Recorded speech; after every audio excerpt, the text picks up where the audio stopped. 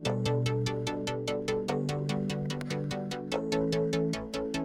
listening to the Set Life podcast with Reed Petro, the only weekday show dedicated to news, tech, tips, and techniques on all things cinematography.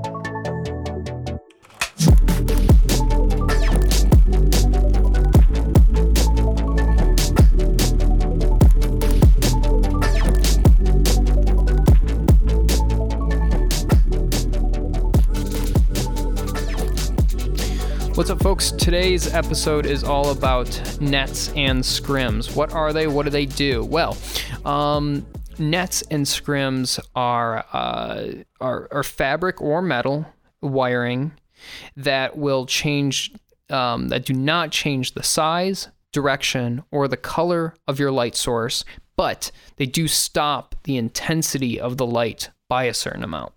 So, some common strengths include a half a stop, full stop, and 1.5 stops. Usually, they're color coded, it's just very handy, especially when you're on set and you need to look at something and know right away how much light that's taken away. Green is a half a stop, red is a full stop, and a blue is a stop and a half.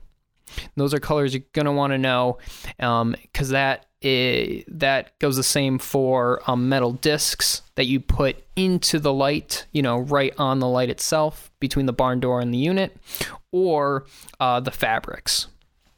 It's going to be the same color coding system, so you can know in an instant how much light that's taken away and what that scrim or net is doing to the light.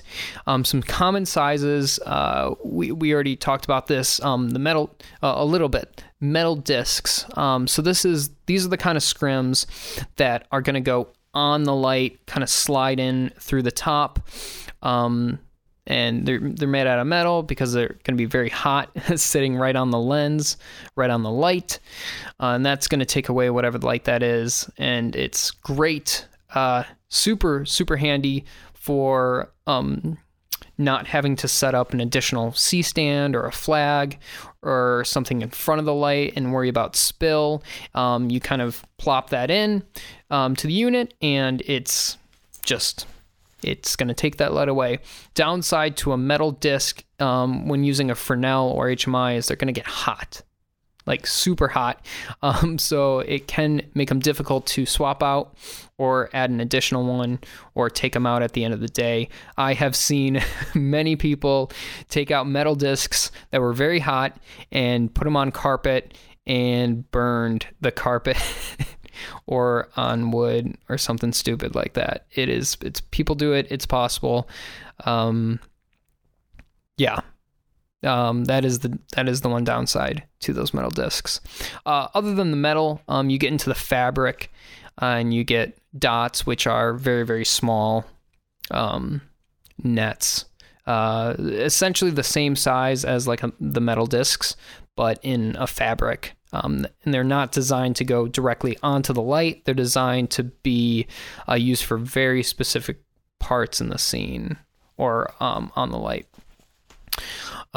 We didn't talk about the metal disc sizes, but that just is determined on whatever light you've got, whatever diameter the lens is, or how big the light is. You can pretty much get scrims and the metal discs for any HMI or tungsten unit.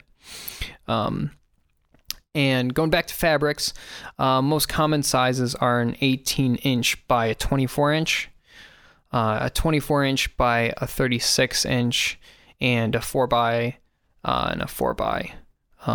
That's, so you're just using those on individual lights or areas. You do see them go into the 6 by 6 foot, the 8 by 8 foots. They're not as common if you're trying to do a big source like that. But it is possible. Usually what you're trying to do is that if you're taking away a certain amount of intensity from a light, you're going to want to do it as close to the light source as possible so that you're not avoiding uniformity. So if you're trying to diffuse, if you want to take one stop away from a 12x12 M40 shooting into a 12x12, you're not going to take another 12x12 single and put it on that, or a double and put it on that. You would just take a scrim, a metal scrim, and put it, in the light itself. So you don't need an extra fabric on there. You don't need extra stands. That's just the easiest way. It's when you get to controlling certain parts of the image and darkening, say the foreground as opposed to the midground. That's when you kind of use those, the 4x or something smaller to kind of just take a half a stop or a stop away from one particular part in the image. And that's what it's useful for. So that is it. Nets and scrims. I don't know. I guess some use cases are if you are trying to take away light from a specific area, or say somebody has on a white button-up shirt and it's very bright and it's very distracting and it's blowing out. That would be a good case to take, a red 4x4 of a net and take a stop down of light just from the shirt, so that your eye is more drawn to the face, and it is not, and the shirt is not distracting or blown out or losing data. Another example is in a over-the-shoulder scenario. If there's too much light on the foreground person, so the shoulder that we're shooting over, it's very common to take a net, half a stop or a stop, and just cut the light down off of that person so that it isn't distracting and that your eye is more focused on the subject, the person in the midground who is doing the talking, who you're seeing. So, yep, that is it. Nets and scrims, basic light modifiers. I'm doing kind of a series right now on these light modifiers, so we'll be going over some other ones in future episodes. So stick around. Anyways, that is it for me today. I'll talk to you soon. Bye. Thanks for listening. Have questions? Email the setlifepodcast@gmail.com. If you enjoyed the show, please rate, review, and subscribe wherever you get this podcast.